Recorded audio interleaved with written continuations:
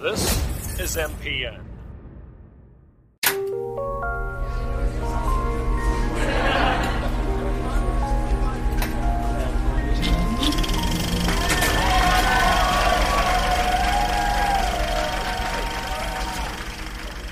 Welcome to Movie Matchup. I'm Casey. And I'm Grace. A podcast where we talk in depth about two movies with a common theme, and at the end, we'll talk about menu items you can enjoy while having your movie marathon. Grace, what is this week's theme? This week's theme is not a Christmas movie. Yay! Yay! And our first movie in our pairing is The Thin Man from 1934. And the plot is the story of a retired detective who, while spending much of his time managing his wife's considerable fortune and consuming large quantities of alcohol, is asked to follow the trail of a missing inventor. Although reluctant to interrupt his holiday in Manhattan, he is persuaded to investigate by his wife's craving for adventure, and together they embark upon a case that leads to the disclosure of deception and murder. Ooh. And our second movie is Kiss Kiss Bang Bang. And the plot synopsis for that one is two-bit crook Harry Lockhart stumbles into an audition for a mystery film while on the run from the cops.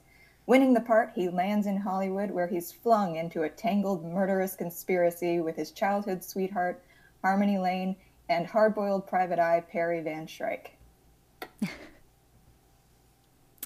Right. So, The Thin Man, I watched this on HBO Max. I don't know how you watched it. I rented it from Amazon Prime because I did not know it was on HBO Max. This is why you should always check everywhere, I guess. Well, it's a good movie, so if it got a little bit of money. I need to know where to check for those things because I look it up on my Fire if, where, look the movie up, and I think sometimes they miss if it's streaming on certain apps. So yeah, Ryan has. What do you do? Ryan has an app. Like, I go through, because I don't have the app on my phone, I go through every single service on the iPad. But Ryan uses Just Watch, the app Just Watch, and they tell him usually like where you can find it. Oh, so at the okay. Yeah, you select which services you have, and then it'll tell you if it's on any of those services. So yeah. Okay, good to know. Well, also, I'm happy because as I was watching The Thin Man, I enjoyed it so much. I was like, I want to rewatch this for the holiday season, but I rented it, so I was like, I guess I can buy it, but now I know it's on HBO Max. So. I know, and now I want to watch like the sequels and stuff. So yeah. Okay, so The Thin Man, and I guess with both of the movies today, like I wanted to put them together because they take place at Christmas time, even though they're not Christmas movies. And they're two movies about, like, detectives or private eyes, like, solving a murder case. Yeah. And both kind of center around a couple, too. There's more in common than we realized when we chose these two movies to pair up. Yes. They're also very funny, the two of them. Like, there's... Yes. Yeah. So, all right. So, The Thin Man starts off with Dorothy going to see her inventor father, Clyde Wynett. It looks like Wynett, but they keep saying Wynett every time. So anyway, she announces her engagement to a man named Tommy. Her father has a secret out-of-town mission, but will be back before December 30th to walk her down the aisle. And we also find out that her parents are divorced, and he is having a relationship with his secretary, Julia. So then, wanting to give his daughter a wedding present, Mr. Wynett goes to his safe and notices that $50,000 worth of bonds are missing. So he can... Can I just say that's a lot more money than I would have expected for this? Like, when was this movie made? 1934. 1934. Like, $50,000, that's a whole lot of money. Like, even today, that's a lot of money. And I'm shocked that, like, that's how much they had in that movie. I would have expected it to be less, that's all. Would you not expect to get $50,000 from your parents when you? Like, man, that guy's loaded. He did not seem so. Okay, so in 1934, $50,000. So today, that would be $971,194.03. So yeah. Okay, all right. A lot of money. Okay. I guess being an inventor really, Right. It really pays off for him. I guess. So he wants to give her 50 grand that's like missing from the safe. So he confronts Julia, who has been skimming off the top and is entertaining a man named Morelli at her apartment when he shows up. And then on top of that, a mysterious man calls Julia on the phone, but when Wynette answers, the man on the phone doesn't respond. So Wynette learns that Julia had a partner in stealing the bonds. And Wynette thinks he has a pretty good idea of who took them, and he's going to do something about it. But it's, very mysterious. So you don't know. It's just, and then he just walks into the night. So nothing bad will happen. So then it's Christmas Eve, and Dorothy's concerned because her father is missing. We meet former detective Nick Charles, his wealthy wife Nora, and their mischievous dog Asta. Yay! Yay! I love them so much. They're really great. And I could relate to the misbehaving dog as she enters carrying Christmas presents and he is just pulling her. Whatever do you mean, Casey? Yeah, it's not like my dog has knocked me down in that exact same way. But yes, so we meet him and he has this. He's like teaching the bar staff or like educating the bar staff about how you shake a cocktail. Mm-hmm. Which I've never heard before. You must always have rhythm in your shaking. Now, in Manhattan, you shake to a foxtrot. A Bronx, to a two-step time. The dry martini, you always shake to waltz time. This won't help me since I don't know how to dance, but that may help you in some way. Foxtrot's fast, I believe? No, it doesn't really help me. But anyway, moving on. So while no one has seen Wynette, he's supposedly back in New York. Now that he's back, Dorothy's mom, Mimi, is desperate to squeeze more money out of him. And her new husband, Chris, played by Cesar Romero, is poor, but he's going to do something risky to get some cash. So again, it's I'm going to do something, and then they just leave. I do have to say, I was a little confused at first because maybe it's just me. I felt like the wife and the girlfriend looked very similar. Oh my gosh. I thought we were watching the girlfriend at first, and it took me a while to realize that it was actually the ex-wife. Yeah, there are so many women. Like Nunheim's girlfriend also, like they all are like blonde with the exact same haircut. Mm-hmm. So, yes. So, yeah, I had the same problem. I also want to point out there are some great dresses in this movie for the women. Yeah. And the wife in this scene is wearing like this like black sheath dress with tight sleeves until like the very end, but it's not like just a bell sleeve. It's like down almost to her knee. There's like the sleeve drags and is like fur trimmed. It's like all sleeve. This dress is just like, look at these sleeves. Anyway, I really enjoyed it. Well, now you can make yourself one. Yeah, that's true. So Mimi goes to Julia's to try and get some of Wynette's money, but instead finds Julia dead. The man who had called her on the phone earlier is like lingering around her apartment building. So, again, like mysterious men just doing stuff in this movie. So then the police question Mimi, and Chris, her husband, sneaks away. The coroner says that the body has been touched and that something has been taken from her hand. So then we find out Mimi did not tell the police, but what she actually did find in Julia's hand was Wynette's watch chain. So she took it, thinking it could help her out more, that she could blackmail him for some money. So now that happened, both Mimi and Dorothy think that Wynette killed Julia. Then Nick and Nora are having a holiday party. The radio says that Julia used to be a mobster's gal. Dorothy arrives and tells Nick that she shot Julia to try and cover for her father, just with all the wrong information. Yeah, no. Just like asking her questions, and you'd think she would have caught on that, like, okay, he's asking me questions about things he knows about, so making up the answers probably isn't going to help much. So she just keeps going. So then, there is a great moment here where she sort of falls into his arms, like in tears, And, Yes. And Nora comes into the room, and it plays out exactly like you would expect her to be upset, like oh, he's getting close with this young girl, but he just rolls his eyes at his wife, and she rolls her eyes back. Yeah. She just like makes a face at him. Yeah, I really enjoy their relationship. That there's no jealousy there at all. Like they're very comfortable in their relationship, but they're also kind of just constantly insulting one another, but like not like terribly, just yeah. And they just drink constantly. Yes. It's great. Yeah. So then just as more people crash the party, so Mimi arrives at the party asking Nick to find Wynette. And then Gilbert, her brother also, and Mimi's son, also comes to the party and starts talking to people. Gilbert's freaking weird. Yeah, he is. Like he just wants to see the body and just like look at it, just like for educational purposes. Like everything is just sort of to learn more, but he's just sort of detached in like a weird way that he just, I don't know. Yeah.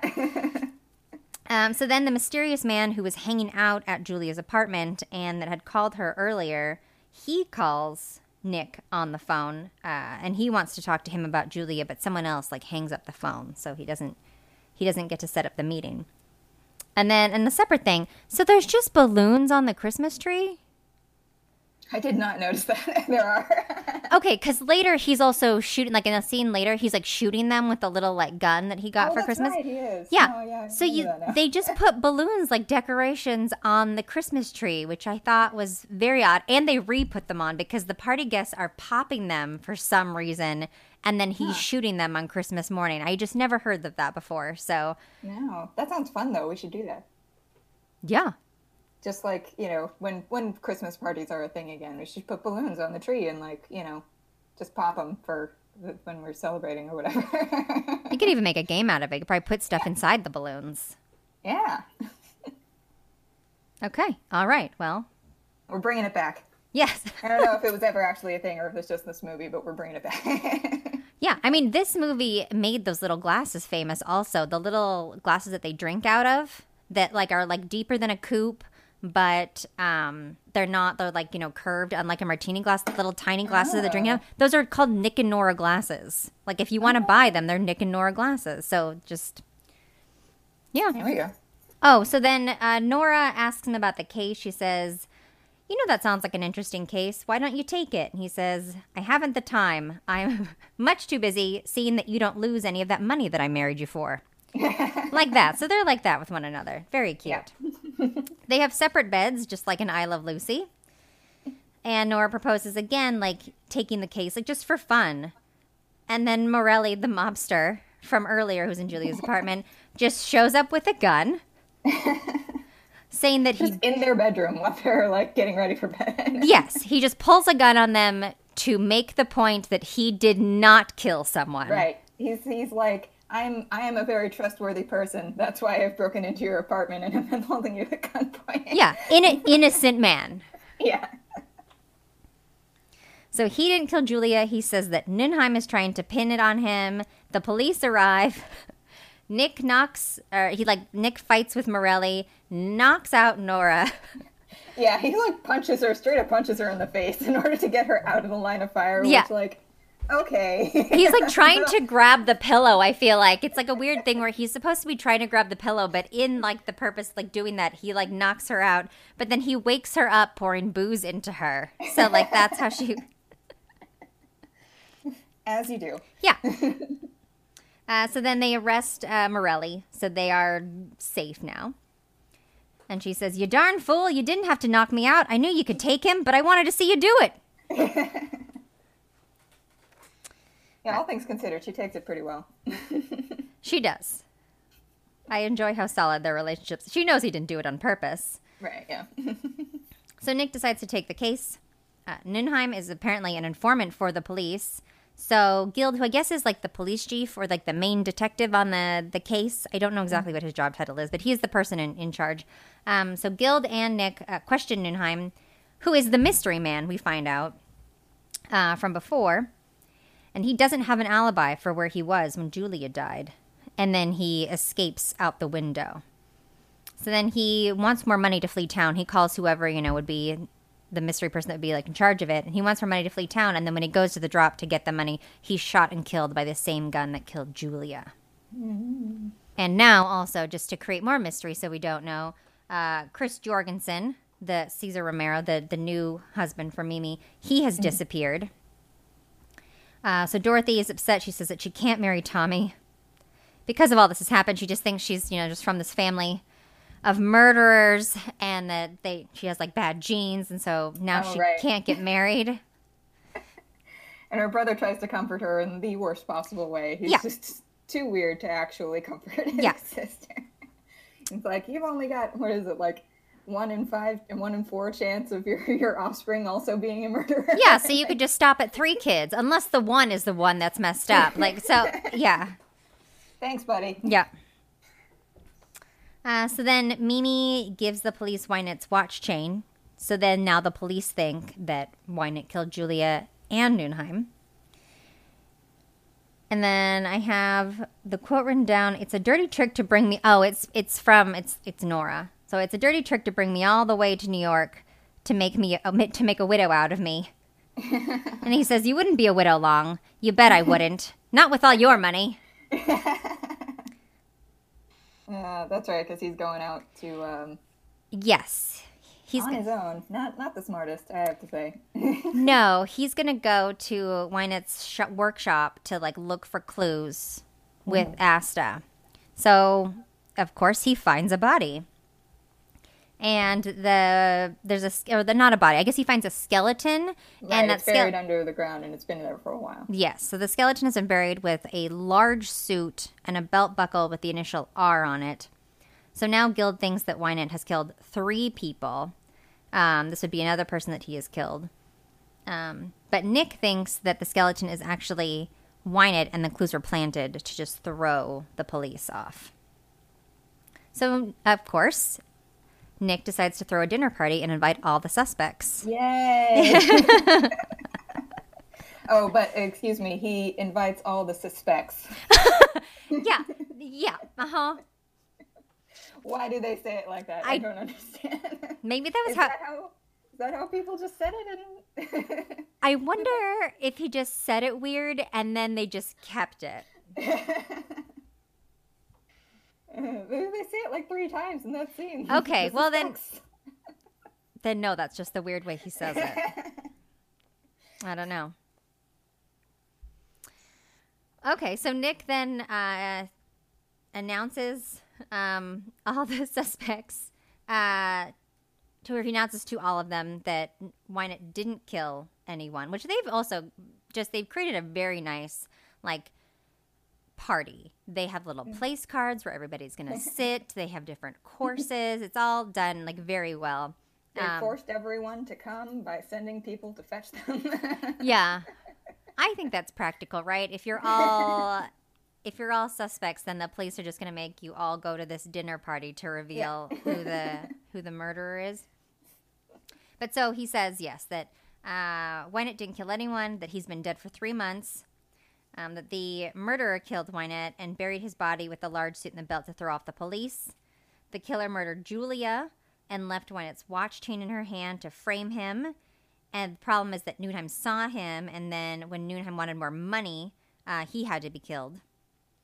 And then you find out that Macaulay, Wynette's lawyer, murdered him because he confronted him about the bonds, and so it was easier to just kill him, and then he just continued to pretend that he was alive so that he could just keep getting money.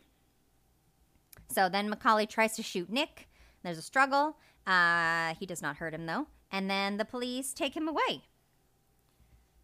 Yay! And then the very end is like Dorothy and Tommy are now newlyweds on the same train as Nick and Nora going home from their vacation in New York, and everyone is happy. The end! Yay!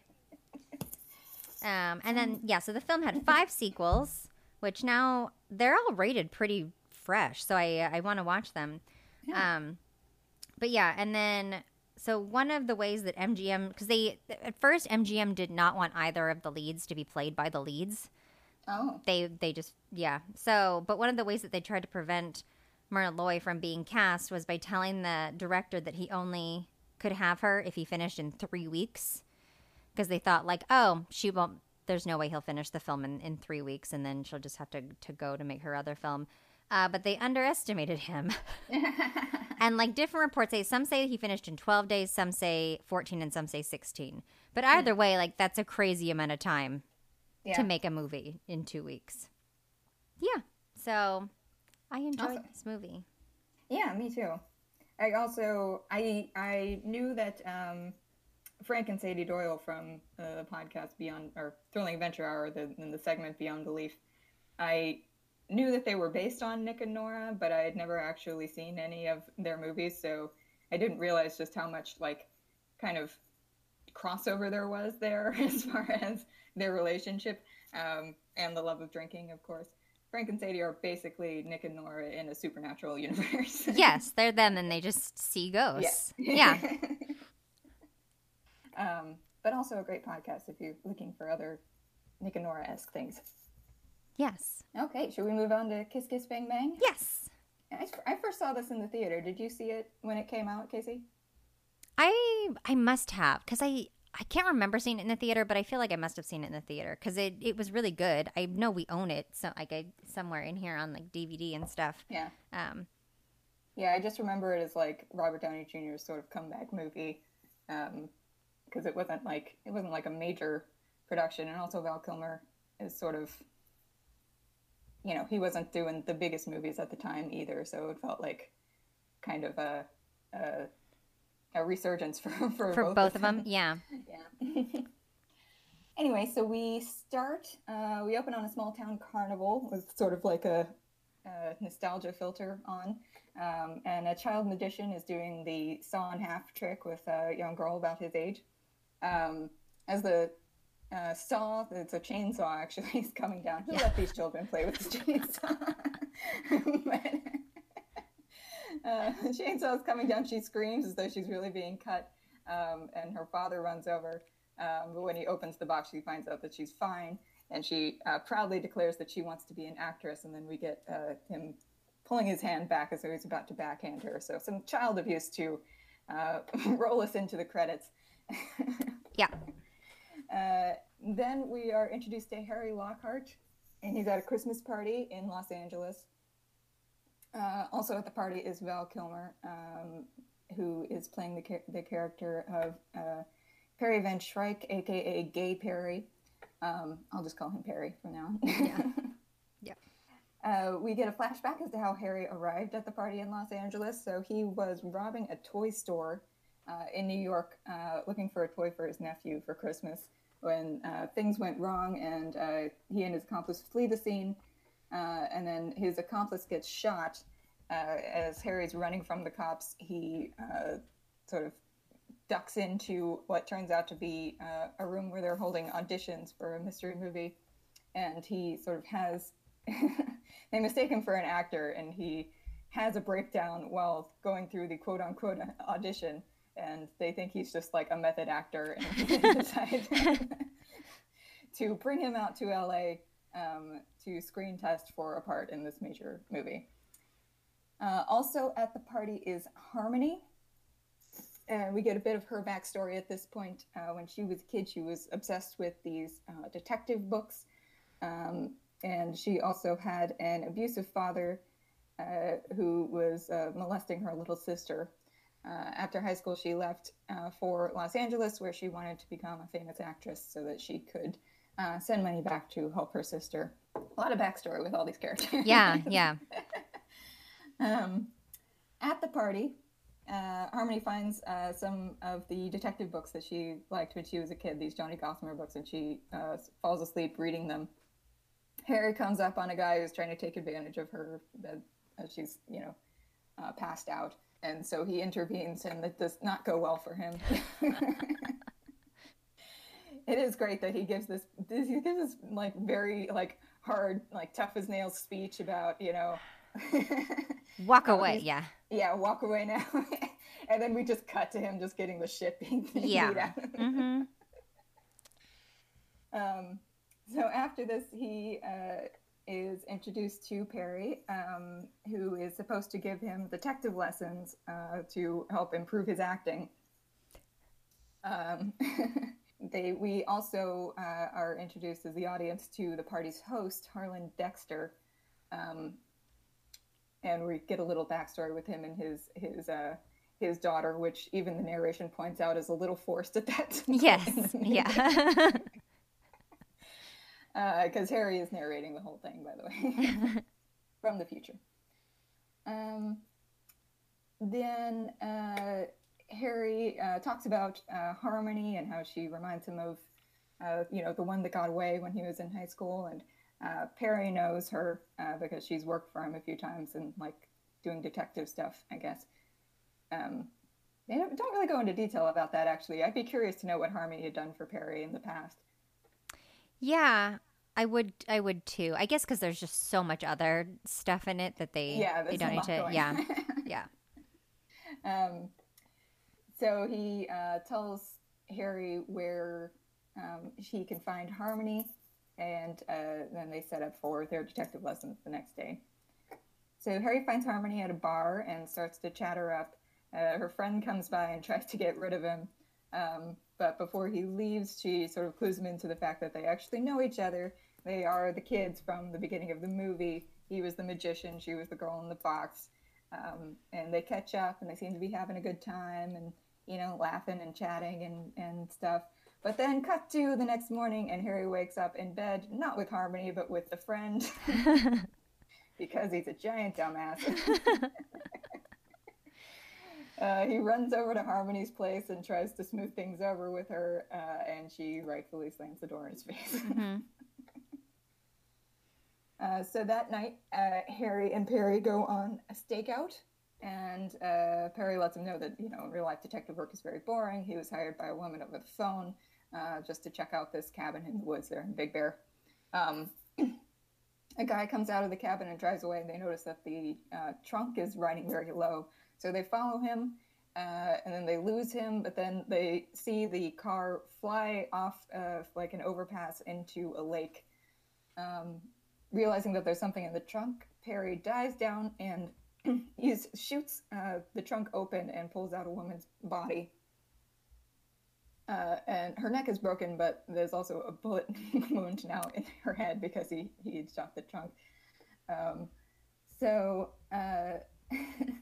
Harry throws his gun into the lake, and we get the first of many great lines, I feel like. Well, yes. It's not even the first. It's just, there's so much great banter between these two characters. Yeah. But it's one of the most well-known, which is Harry says, look up the word idiot in the dictionary, and you'll find a picture of me. No, the definition of the word idiot, which you fucking are. They also see two guys up on the overpass who were presumably the ones who had sent the car into the lake. So Perry drops Harry off, but before he can head into his hotel, he gets a call from a detective. It's not about the dead body in the lake, but rather about Harmony, who is dead of apparent suicide. So Harry goes back to his hotel room and sort of drinks the night away in despair. But then Harmony shows up at his door, and she's not dead. The dead girl was actually her sister, who had stolen her wallet. And Harmony has heard through the grapevine that Harry is a detective, and she wants to hire him to look into her sister's death, which he agrees to because, again, he's very stupid. Well, he's in love with her, so he's just going to tell her what he needs to keep hanging around her. After Harry agrees, Harmony sets out to leave, and Harry goes to the bathroom where he gets another surprise. The dead girl from the lake is now in his bathroom hanging out in the shower. He calls Perry to ask him what to do, and also if it's a problem that he accidentally peed on the corpse. No, I get to go first. I get to ask the question. Why? Yeah.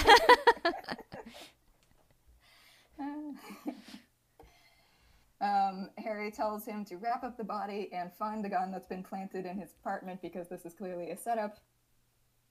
And Harmony, on her way out of the apartment, sees some cops who have been called up to Harry's room, so she redirects them to a room 2 floors down. Perry arrives and he and Harry toss the corpse off the roof because it's easier than taking it down, I guess. Oh, yeah. And then they pull the car around to pick it up. The cops show up and they, do the old like kissing to throw off the people who are looking for them thing, which Harry does not seem to enjoy very much. No.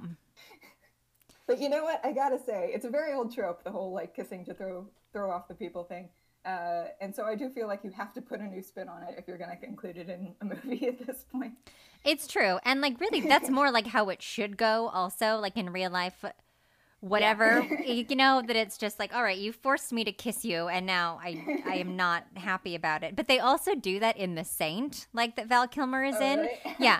Although, I feel like Elizabeth Shue in that whole movie, though, she just, even though she shouldn't be, and he keeps like screwing her over, and he like lied to her, that she's just like so drawn to him, no matter what, that it's like, all right, well, this is a little more realistic. So. Yeah, it also reminded me of, I just watched a Community episode where Starburns tries to do it with a girl in the hallway. He's like, kiss me. And she's like, no. He goes, I'll explain later. And she goes, the explanation isn't the issue.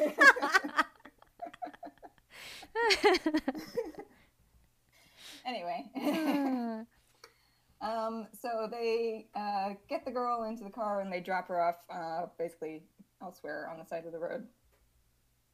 The next day, Harmony has a meeting with Harry where she gives him some information about her sister.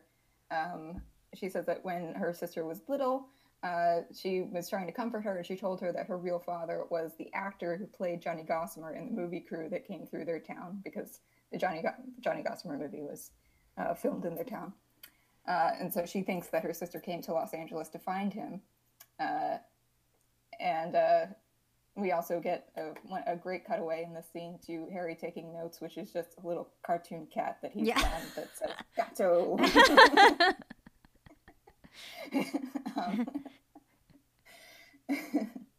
And then they watch the news, and the body has been found, and it is apparently Harlan Dexter's daughter, the guy who was hosting the movie at the beginning. Hosting the party at the beginning of the movie. His daughter, Veronica Dexter.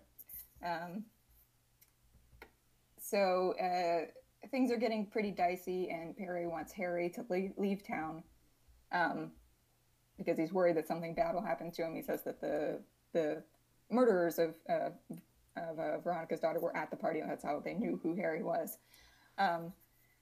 So Harry doesn't want to leave because he's still got a screen test, and Perry lets him know that he was just being used to shave a few $1 million off of Colin Farrell's price tag by talking up this new talent in town, basically. And also that he filled in Harmony on the fact that Harry's not actually a detective. So they have a little tiff, and it's pretty funny, actually. I think my favorite part is when they're sort of... slapping each other, and Harry knocks Perry's sunglasses onto the ground, and he just says, pick him up. Pick him up.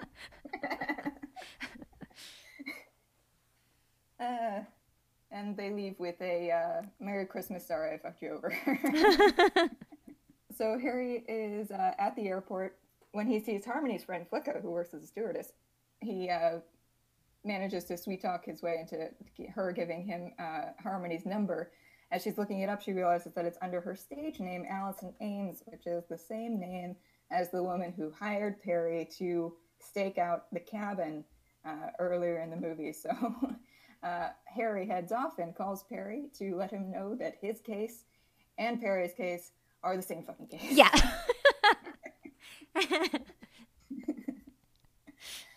And then he goes by Harmony's place to let her know what's going on, but she's still pissed at him for lying about, being a detective, and she slams the door in his face and on his hand and accidentally cuts off his finger.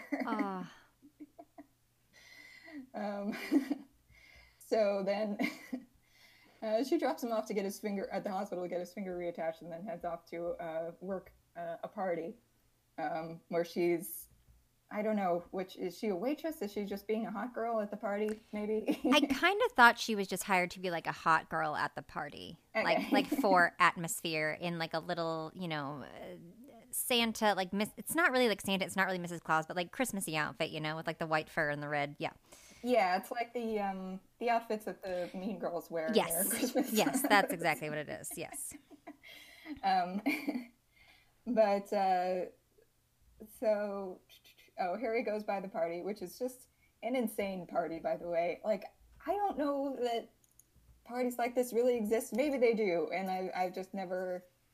I mean, we've lived in Los Angeles for a while. I feel like we would have known somebody who knew somebody who was invited to something like this at one point. But yeah, you'd think eventually Rachel would have wound up at one of these weird, like, people are acting out sex in a box sort of in like weird, parties. like winter animal costumes, like dressed as deer and Yeah. with like body paint on and stuff. I don't know. It's wild.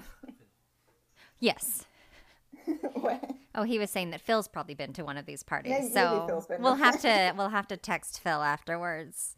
Because if there is one, he's been to one. So we will find out later if they happen. Anyway, Harmony has gotten a copy of the Johnny Gossamer movie, an old VHS copy of it. So they're going to check it out to see who the actor is. We get in this scene also one of the the most, I'd say,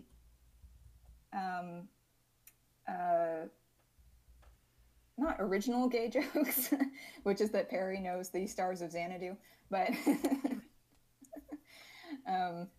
then they put in the tape and they see that Johnny Gossamer is played by Harlan Dexter. So this is how we're learning that the whole thing has been sort of tied together with Harmony's sister came to LA to find her supposed real father, and so she went to find Harlan Dexter. And they think that she somehow stumbled onto the plot to murder his daughter at this point. Perry, once again, is trying to get Harry and Harmony to stay out of the case because it is dangerous.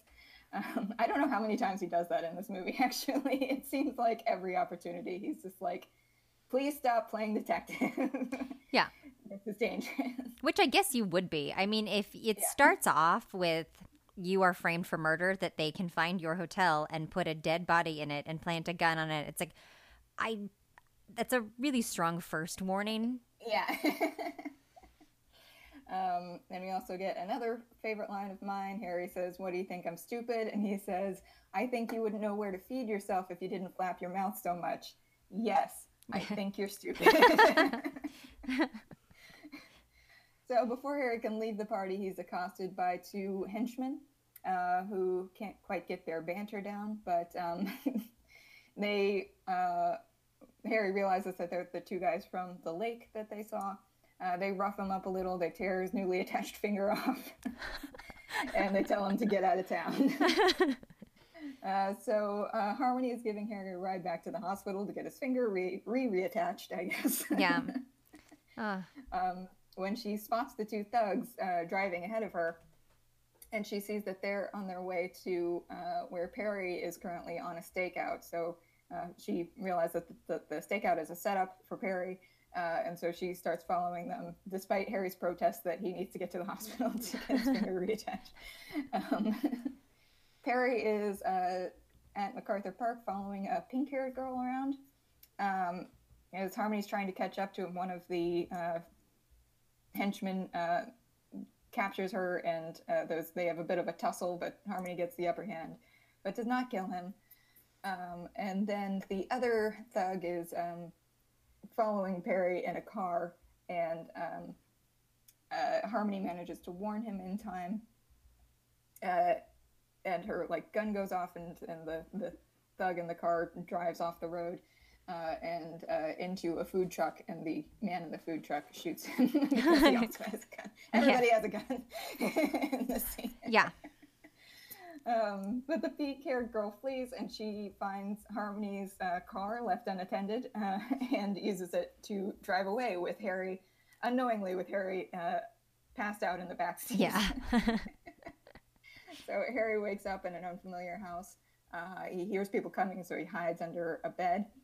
And the pink-haired girl comes in with the one henchman, the one who Harmony couldn't kill. And he seems to be listening to her concerns about how dangerous this has gotten. Now, she didn't sign up for it, but then he shoots her in the head. Or not in the head, in the chest, I think. Because she's technically still alive when she falls down. And she sees Harry as she's dying, and it's a little affecting, I gotta say. It's a pretty rough death for Harry to witness. Yeah. So then he comes out from under the bed and sees that the gun is still there on the bed, and he picks it up. And when the henchman comes back in, he shoots him. He just, she dies, and he just immediately gets out from under the bed. And, know that the murderer would be there. And then he just freezes. And it takes, a minute for the murderer to realize that he's just standing there looking at him. Yeah. But it's also, it's funny because the henchman clearly does not perceive Harry as a threat, even though he's holding a gun. He's just ooh, look at the tough guy with a gun. And then it's you just murdered a girl in front of him, so yeah, he's going to shoot you. Yeah.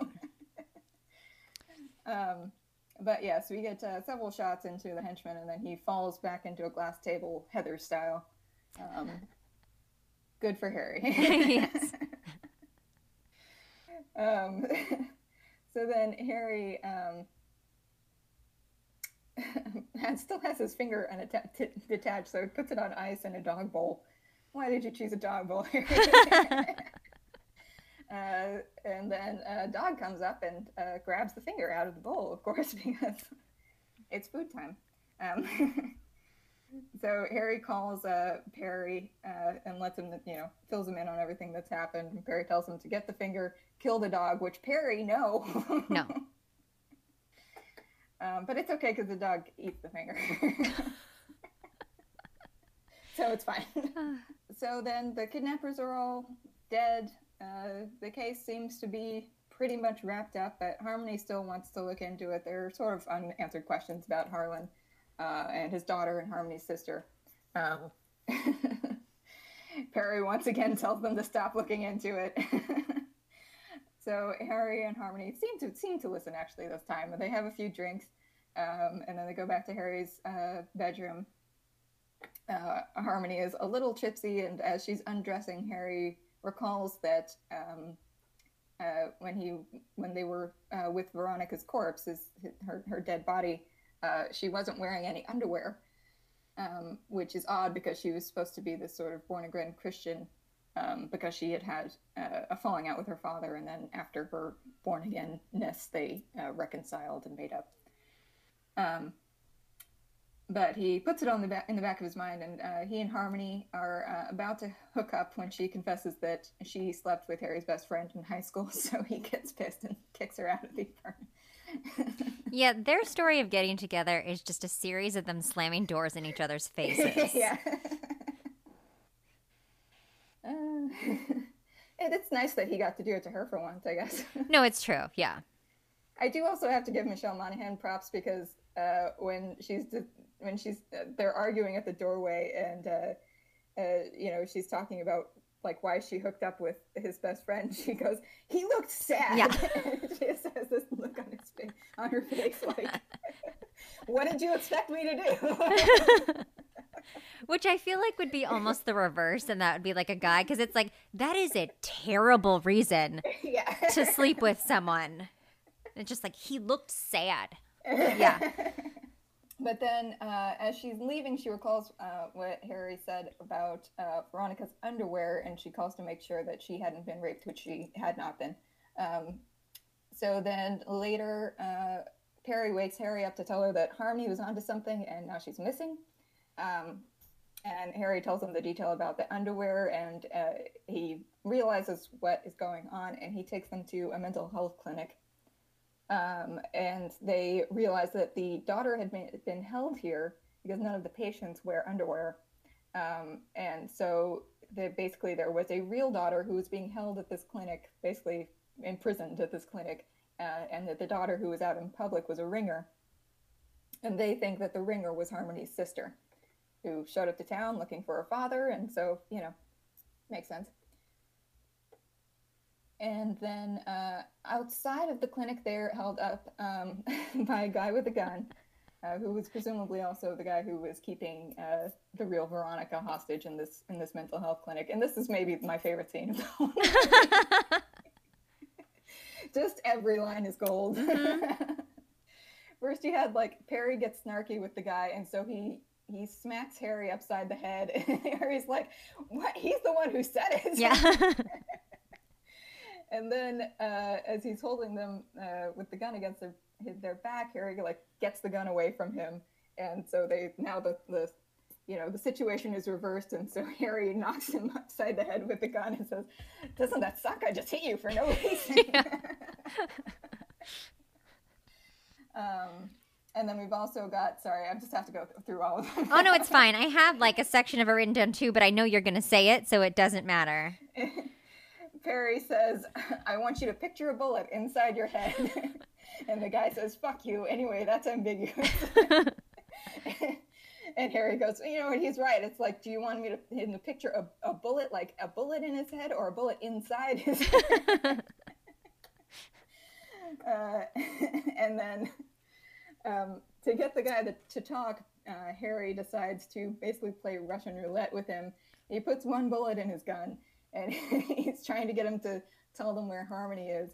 And he loads the gun and then shoots a round off, and it is the round with the bullet, and so now the guy is dead.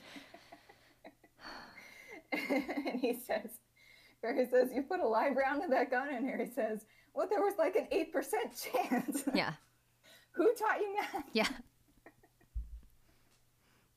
It's all gold, basically. Yes. So then immediately after that, Harmony calls. And she's fine. I also love during while talking with Harmony, Perry says, "Stop multiplying," to Harry, who's still trying to figure out the odds.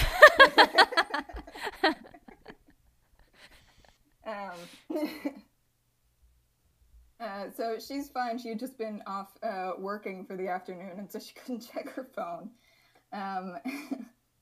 So they cover up the body that they've now killed. But before they can leave, they are once again held up, this time by Harlan himself and one of his thugs. And Perry's phone rings, and the thug is trying to throw it to Harlan when Harry intercepts and tells Harmony that they're in trouble. But they don't realize it's Harmony, so it's fine. Yeah. So then we have the torture scene. Harry and Perry are getting tortured with, in the worst possible way, really, that I imagine for a man. Yeah. Some sort of electric shock to the balls, I believe. Mm-hmm. But Perry manages to take the guy out with a tiny gun that he keeps near his dick. As you do. And then Harmony has been sent by Perry off to make sure that that Veronica's body isn't cremated, because there's still evidence. And she sees a bunch of the henchmen moving the body into a van, and so she hijacks the van with the casket inside, and the van doors are still swinging open. So Harry and Perry have gotten away at this point, and they're on their way to meet with Harmony. And she's in a chase. Then there's a car crash. Harmony is she gets out of the van unscathed, but then she falls over a highway overpass and falls sort of mostly unconscious. And the casket is flung from the van out onto the highway sign over an overpass. I'm not describing it right, but and the door opens, and the dead girl's arm is hanging limp from the casket. Just a series of events it's all culminating, and it's a lot going on. So yes. Then there's a shootout with Harry and Perry there. Perry ends up taking a bullet for Harry. and they both fall to the ground. It like goes through Perry and into Harry, like on the left side of their chest. Just when all hope is lost, Harmony managed to get her phone out and call Harry, and he's reinvigorated by her cry for help, basically. So he gets up, he grabs Perry's gun. Harlan's on his way to basically run Harry over, and so Harry jumps over the highway overpass and only doesn't die by grabbing onto the dead girl's arm that's hanging from the casket. He shoots Harlan and then falls down onto a car full of henchmen and shoots all of them too, and it's over. Captain fucking Magic. Okay. He makes his way over to Harmony, and we get a nice little moment where she's worried because he's been shot in the chest, and he says, "No, look," and he pulls out the Johnny Gossamer book, and she thinks that it stopped the bullet, but actually there's a hole in the book, and it's the bullet is actually in his chest. So then he passes out. So Perry wakes up in the hospital. Harmony's there. She's fine.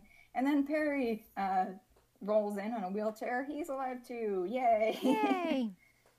Yay, friendship. And we get a rundown. Harmony's sister had come to town seeking out Harlan, but the fake daughter that he had was actually the pink-haired girl who was also in a relationship with Harlan. So then Harmony's sister had seen Harlan and what appeared to be his daughter in bed together and was so upset by it that she killed herself. And she had hired Perry to go to the cabin to catch incest, not a murder. It is solved. We get a scene where everybody goes to Harmony's sister's funeral, and Perry slaps around her abusive father. Why not, you know? And flash forward, and it looks like Harry is now working for Perry in Los Angeles, so they'll get to go on many cases together. And Fiend. It is a really fun movie, and I enjoy it every time I watch. You know, some of the gay jokes maybe haven't aged as well, even just in the, 15 years or so since the movie came out. Yeah. But they're not all bad, and Perry, I think, is largely a character who defies, gay stereotypes, so I think that's pretty nice. Mm-hmm. And also doesn't die in the end, which is great. Yeah. But like The Thin Man, I think a lot of the appeal of this movie is just in the banter between these two characters at the center of it, the detective characters at the center of it. Yeah. There's maybe not quite as much love between Harry and Perry throughout most of this movie, but I think there is by the end. Yeah, I think that they at least like each other. Yeah. So, yeah. All right, should we talk about some food? Yeah. All right, so a lot of alcohol in The Thin Man. So we have martinis. Both movies, really. Yes. Yeah. I feel like you could have a very similar menu for this. Just really go together. So yeah, I have martinis, I have scotch, I have a flock of sandwiches that she orders. And then at one point he is ordering, and it's set up, I guess, because they're at a hotel, so it's just room service. So they're not making anything. They're just ordering stuff all the time. So he says lots of onions and coffee. I wrote that down too because gross. What are you ordering? I have no idea. And then I have fish. So there's not a ton of food. It's mostly booze. And so for the movie I made, since it's Christmas time, I did a Christmas martini, and I did for a flock of sandwiches, I did little chicken pesto open-faced sandwiches that you could serve at a party, but it's a flock of sandwiches and a Christmas martini. I also think it would be cute because there is so much of an emphasis on a dog. Kind of like The Nightmare Before Christmas, you could make dog biscuits for your dog companion, and you could shape them like little martini glasses. So that's the food that I have. Okay. So, yeah, Kiss Kiss Bang Bang, not a lot of food in the movie. Mostly alcohol. There is, you could get maybe a German beer because Harmony was in a Gennaro's beer commercial as an actress. Yeah. With the CGI bear. He sucks the heads off fish. He sucks the heads off fish. And similarly, you could make fish, I guess. Yeah.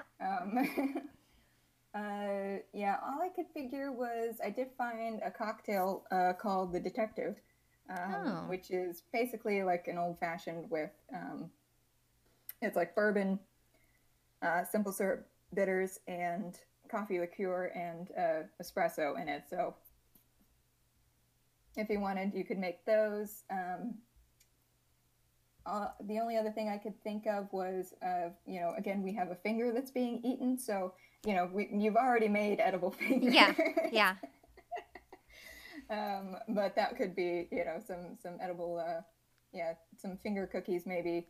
Or I've always wanted to make maybe like a marshmallow finger. Maybe one of these days I'll do it. Like just for the realism of it, maybe put some pretzel sticks inside to sort of really sell, the bones crunching. But yeah, that's I'd say maybe just stick to the booze because it'll go well with these movies. Yes. Yeah. It will. All right. Okay. Do you want to tell people where they can find us and what the theme is for the next episode? Yes. So you can find us on Instagram at movie_matchup. You can also find some of our recipes on sugarednerd.com. And please tune in next time for our double feature that will be themed A Dish Best Served with Bullets. Yay! All right. And until next time, thanks for coming. Please stay for the end credits. If you're wondering who the best boy is, it's somebody's nephew. Don't forget to validate your parking. And to all the good people in the Midwest, sorry we said fuck so much.